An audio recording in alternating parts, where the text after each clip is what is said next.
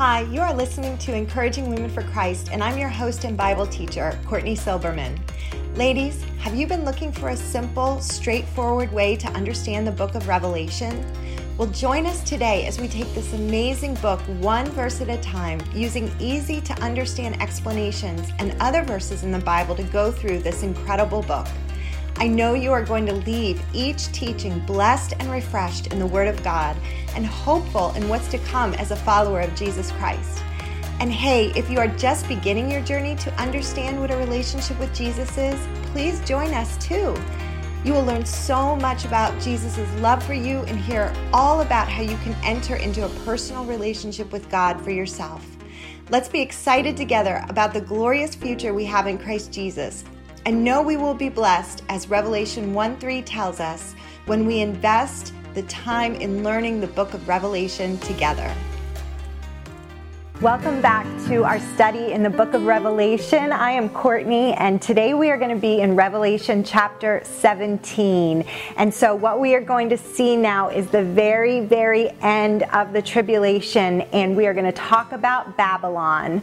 And so we're going to look at chapter 17, and when we get to chapter 18, we're also going to talk about Babylon. So both of these chapters give us a lot of detail about Babylon. So let's begin in prayer, and then I'm going to read Revelation chapter 17.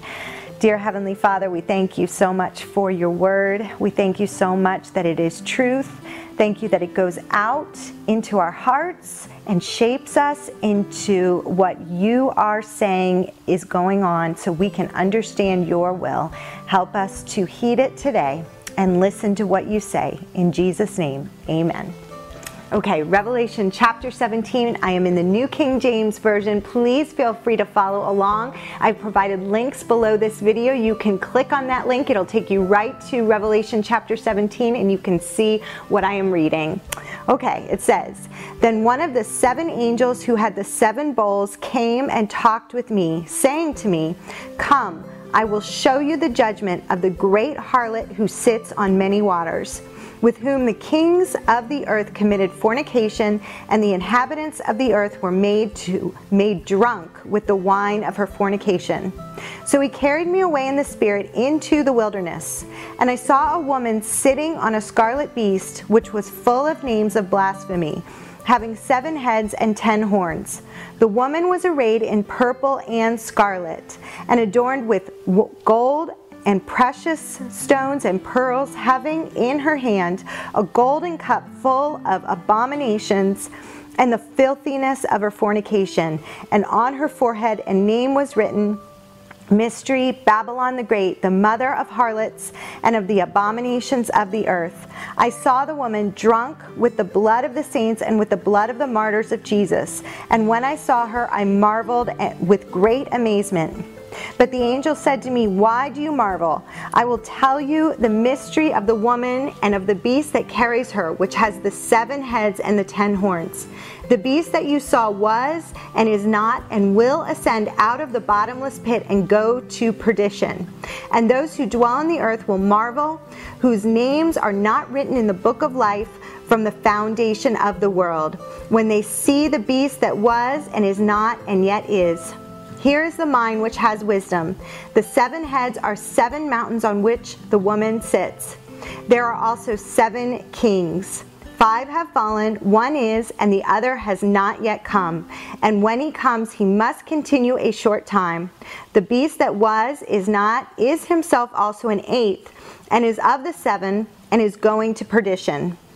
The 10 horns which you saw are 10 kings who have received no kingdom as yet, but they receive authority for 1 hour as kings with the beast. These are of one mind, and that they will give their power and authority to the beast. These will make war with the Lamb, and the Lamb will overcome them, for he is Lord of lords and King of kings, and those who are with him are called, chosen, and faithful." Verse 15, "Then he said to me, the waters which you saw, where the harlot sits, are peoples, multitudes, nations, and tongues. And the 10 horns which you saw on the beast, these will hate the harlot, make her desolate and naked, eat her flesh, and burn her with fire. For God has put it into their hearts to fulfill his purpose, to be of one mind, and to give their kingdom to the beast until the words of God are fulfilled. And the woman whom you saw is the great city which reigns over the kings of the earth. Okay, let's take this one step at a time and let's back up for just a minute. Remember when we talked about the 7 bowls, we looked at the 7th bowl and it was judgment on Babylon. And at that point, God said, it is done. And at that point, the judgment of God was finished on the earth and the 7-year tribulation is coming to an end. And so what we see in chapter 17 and 18 is the full details of that 7th bowl being poured out. When it was poured out, God said, it is done. And now in chapter 17 and 18, we are seeing the full understanding of who Babylon is, what Babylon is, and what exactly is being judged by God here. So we're going to take this one step at a time as we go through it together, and we're going to do some cross-referencing in some other places in Scripture to help us understand more what God is talking to us about, what he is telling us here, because every time he is sharing something with us like this, we are being changed, we're being renewed in our minds so that we can discern what is the good and pleasing and perfect will of God, as Romans chapter 12 verse 2 tells us. So let's begin with chapter 1, with verse 1 and 2, and let's just hear the beginning of this judgment of Babylon. So it says, then one of the 7 angels who had the 7 bowls came and talked with me, saying to me, come, I will show you the judgment of the great harlot who sits on many waters, with whom the kings of the earth committed fornication, and the inhabitants of the earth were made drunk with the wine of her fornication. So here in the beginning of this vision of this judgment, one of the angels who had the 7 bowls came to John, this is the Apostle John once again speaking, and said, come, let me show you this judgment of this great harlot who sits on many waters. And so John, in verse 3, it says, he is carried away in the spirit into the wilderness, and he saw a woman sitting on a scarlet beast, which was full of names of blasphemy, having 7 heads and 10 horns. It says here in verse 4, the woman was arrayed in purple and scarlet, and adorned with gold and precious stones and pearls, having in her hand a golden cup full of abominations and the filthiness of her fornication. And on her forehead a name was written, Mystery, Babylon the Great, the mother of harlots and of the abominations of the earth. And then verse 6 says, John said, he said, I saw the woman drunk with the blood of the saints and with the blood of the martyrs of Jesus. And when I saw her, I marveled with great amazement. So this was quite a sight that John had saw, that God showed him in this case, and he marveled with great amazement as the angel showed John this vision of the judgment of Babylon. So let's figure out what Babylon is. And in order to do that, we need to go actually all the way back into Genesis chapter 10. It's the first time we have the mention of Babylon. And so we're going to let Scripture interpret this for us to get a sense of what is Babylon and why Babylon is being judged. So let's go back to Genesis chapter 10. Okay, and we're going to read about the first instance of Babylon. So this is in the very beginning. This is after, we're actually going to be in Genesis chapter 11, excuse me. This is after the flood of Noah. Okay, so Noah goes through the flood with his family. They come out of the flood, and their family starts to be fruitful and multiply and spread out all over the earth. Okay, and so from Noah's family, and from Shem, Ham, and Japheth, the 3 sons of Noah, all the population of the earth came from Noah's descendants and the 3 sons. So let's pick up actually in verse 11 of Genesis. And it says, and I'm going to start by reading Genesis 11:1. It says, now the whole earth had one language and one speech.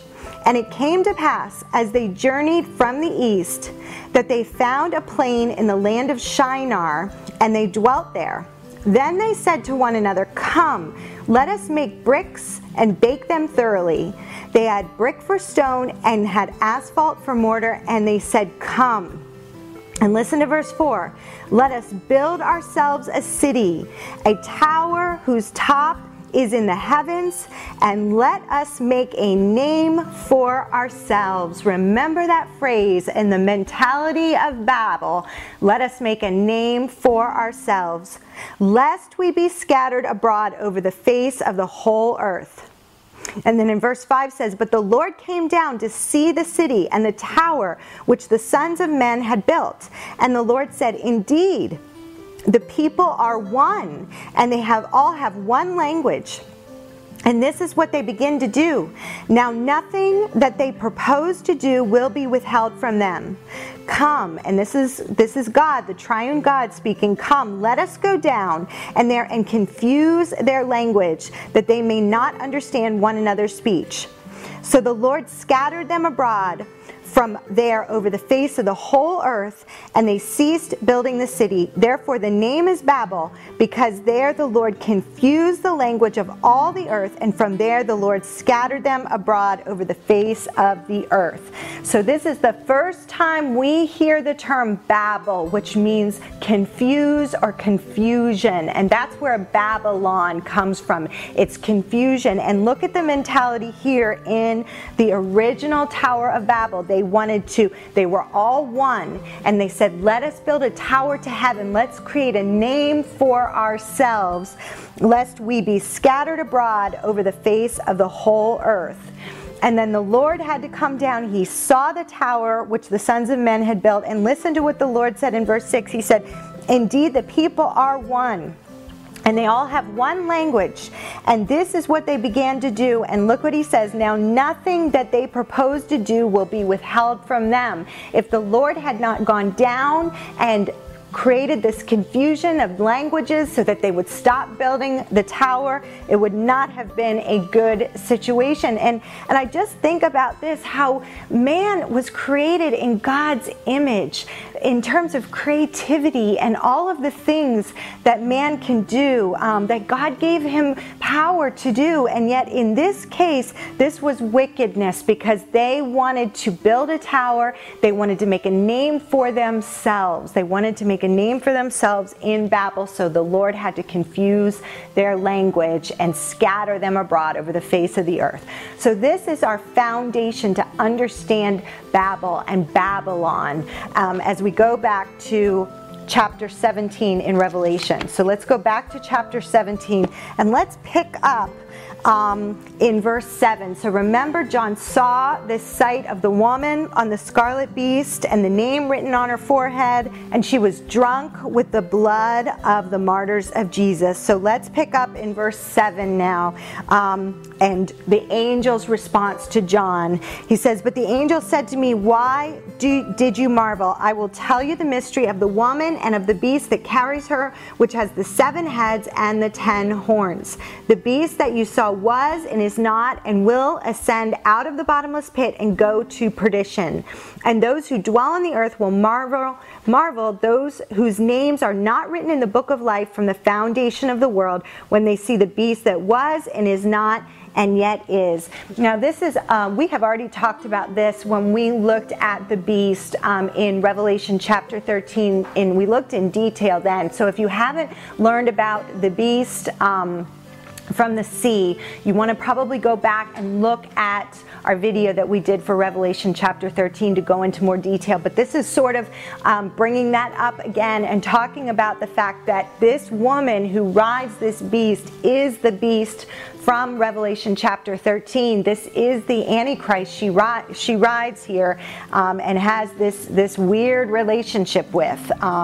Very strange. And he is the one, as it says in the second part of verse 8, "And those who dwell on the earth will marvel, whose names are not written in the book of life from the foundation of the world." So those are all who take the mark of the beast, and we talked about that in more detail as well, from the foundation of the world, when they see the beast that was and is not and yet is. Remember, the beast faked a resurrection. He was dead and he rose again, and he faked this resurrection, and all marveled at him and thought he was so amazing that they wanted to worship him, and they took the mark on their right hand or on their forehead. And I think that's very interesting to think about. Those who took the mark had it on their right hand or their forehead, and here is this woman of Babylon who has a name written on her forehead, the mystery, Babylon the Great, the mother of harlots and of the abominations of the earth. So the beast definitely marks his people. He marks those who are following him and worshiping him.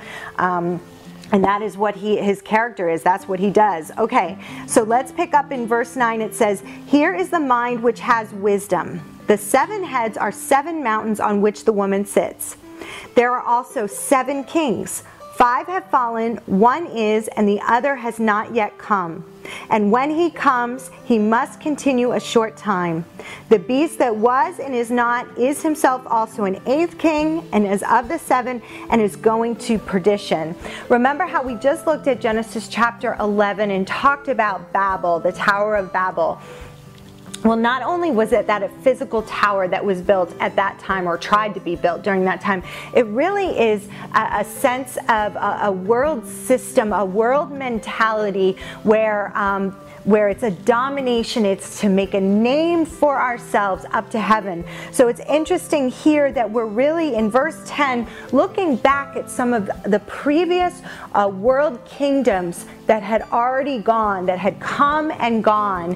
And that's what verse 10 is talking about there. These 7 kings, 5 have fallen, 1 is, and the other has not yet come. And when he comes, he must continue for a short time. So that one that had not yet come is referring to the beast, the Antichrist kingdom that will come during that second half of the tribulation that's going to go into destruction. But these 5 have fallen are these previous kingdoms that have already existed throughout history. And the point of this is saying it's still a mentality of Babylon. Even though these weren't specifically the Antichrist kingdoms yet, these were Gentile kingdoms that had this system, this world system mentality of making themselves great and building a name for themselves all the way up to heaven. So we can get a better explanation of this if we go back to Daniel. And so let's go to Daniel chapter 2, when these kingdoms were first discussed in the beginning of the book of Daniel to Nebuchadnezzar. Now, King Nebuchadnezzar was the king, the great king of the nation of Babylon. Babylon was that first nation, and they are the nation. They were a great nation that took over so much of that part of the world during that time, and they were the nation that came and ended up conquering in Judah, conquering Jerusalem, burning Jerusalem, and taking the Jews captive into Babylon. Okay, and so in Daniel chapter 2, when Daniel, the prophet Daniel, who was one of the Jewish exiles who went into Babylon and served King Nebuchadnezzar during this particular chapter, what happens is Nebuchadnezzar has this dream of a statue, and nobody is able to interpret it. But Daniel is able to come in and interpret this dream for King Nebuchadnezzar. And it turns out that this dream ended up showcasing or showing the different kingdoms that were going to come. That is what that verse back in Revelation 17 is talking about. So let's take a look at the interpretation of the dream, and let's pick up in Daniel chapter 2, and let's look at verse 31. Okay, so this is Daniel speaking to King Nebuchadnezzar, who is the king of Babylon during the time, and let's see what the interpretation of the dream was. So Daniel says to the king, "You, O king, were watching, and behold, a great image. This great image, whose splendor was excellent, stood before you, and its form was awesome. This image's head was of fine gold, its chest and arms of silver, its belly and thighs of bronze, its legs of iron, its feet of partly of iron and partly of clay. You watched while a stone was cut out without hands, which struck the image on the feet of iron and clay and broke them in pieces. Then the iron, the clay, the bronze, the silver, and the gold were crushed together and became like chaff from the summer threshing floor. The wind carried them away so that no trace of them was found, and the stone that struck the image became a great mountain and filled the whole earth. Okay, so I read from Daniel chapter 2, I read from verse 31 down to verse 35. Okay, so this is the image, this is the dream that King Nebuchadnezzar had, and each of the elements of the statue represented different kingdoms that have come and gone since. So the very first one, the top one, was Babylon. The head of gold, that was Babylon. That was the empire mentioned here. The next empire was the Medes and the Persians. The next empire were the Greeks. Think of Alexander the Great. And the next empire after that was the Roman Empire. So these have all come and gone since then. But what's going to happen is the Antichrist kingdom in the feet, and then the toes, the 10 toes. This Antichrist kingdom is going to rise out of the ashes of the Roman Empire, and that is the last kingdom that will be before Jesus returns. Jesus is the stone that comes and crushes the feet of the statue, and all the rest of the statue breaks apart and goes like chaff in the wind.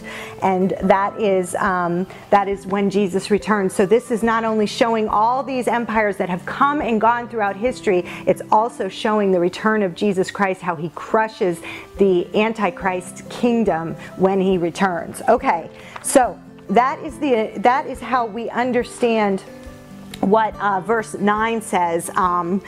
Verse 10, says back in Revelation chapter 17, and I'll review that again. It says, there are also 7 kings, 5 have fallen, 1 is, and the other has not yet come. Okay, so that's talking about the kingdoms that have already been taken down, and then the one that had not yet come was the Antichrist kingdom in this case. Okay, so let's move on to let's go on to verse 12. It says, the 10 horns which you saw are 10 kings who have received no kingdom as yet, but they receive authority for 1 hour as the kings with the beast. So these 10 kings match up with those 10 toes that we saw on the statue in Daniel chapter 2. Okay, and listen to what their objective is in verse 13. These are of one mind, and they will give their power and authority to the beast. Now, where did we see this one mind? We saw it back when we looked at Genesis chapter 11, that Babel, the Tower of Babel, the people came together as one to build this tower and make a name for themselves. Okay, let's look at Revelation 17:14 now, and you might want to write down Revelation 17:14 because it can be said that it is the summary verse of the entire book of Revelation. In fact, the first time I studied this book, I memorized Revelation 17:14 and have held on to it ever since. It is a great memory verse. You might want to write it down on an index card and keep it with you. So it says, these will make war with the Lamb, but the Lamb will overcome them, for he is Lord of lords and King of kings, and those who are with him are called, chosen, and faithful. Wow, what a great verse to hold on to. Okay, let's move on to verse 15. Then he said to me, the waters which you saw where the harlot sits are peoples, multitudes, nations, and tongues. This again points back to Genesis chapter 11 where we looked at these multitudes coming together. In this case, as we look forward, it is the Gentile nations coming together. And it says in verse 16, and the 10 horns which you saw on the beast, these will hate the harlot, make her desolate and naked, eat her flesh and burn her with fire. So there is a point where, as we have the false trinity working together and we have the harlot working with this trinity, there is a point where they are tired of the harlot. They no longer want to use her. They get rid of her. They throw her away. They burn her with fire, it says. And then it says in verse 17, for God has put it into their hearts to fulfill his purpose, to be of one mind, and to give their kingdom to the beast until the words of God are fulfilled. So all power, as we're looking through the 7-year tribulation to the end here, all the power, those who are in power during the tribulation, keep working toward giving all the power and the authority to the beast, to the Antichrist. So he has total world power toward the end. And it says even just for 1 hour, okay, until the words of God are fulfilled, meaning until Jesus returns to the earth. Okay, and then we're in the last verse, and this is the full interpretation so we can understand what Babylon is or who Babylon is. In verse 18 it says, "And the woman whom you saw is that great city which reigns over the kings of the earth." And how does she reign over the kings of the earth? Look at back to verse 6. It says, "And I saw the woman drunk with the blood of the saints and with the blood of the martyrs of Jesus." So this is all people collectively who did not want Jesus to rule and reign over them. They rejected his authority. They wanted to set up their own authority. They wanted to be their own people, and they wanted nothing to do with God. And so that is the mindset here, and it is only superficial, and it will only last until Jesus returns, and then he will defeat them for their rebellion against God. Let's close out this teaching with a really important psalm. Let's go to Psalm 2, and it gives us a full understanding and picture of rebellion against God and what God does about it. So let's end our teaching with Psalm 2 and look at that together. Okay, Psalm 2. All right, let's read that together. It says, "Why do the nations rage and the people plot a vain thing? The kings of the earth set themselves, and the rulers take counsel together against the Lord and against his anointed, saying, 'Let us break their bonds in pieces and cast away their cords from us.' He who sits in the heavens shall laugh. The Lord shall hold them in derision. Then he shall speak to them in his wrath and distress them in his deep displeasure. Yet I have set my king on my holy hill of Zion." Verse 7, I will declare the decree. The Lord has said to me, "You are my son. Today I have begotten you. Ask of me, and I will give you the nations for your inheritance and the ends of the earth for your possession. You shall break them with a rod of iron. You shall dash them to pieces like a potter's vessel. Now therefore be wise, O kings. Be instructed, you judges of the earth. Serve the Lord with fear and rejoice with trembling. Kiss the Son, lest he be angry and you perish in the way, when his wrath is kindled but a little. Blessed are all those who put their trust in him." And so I just want to ask you, have you put your trust in Jesus?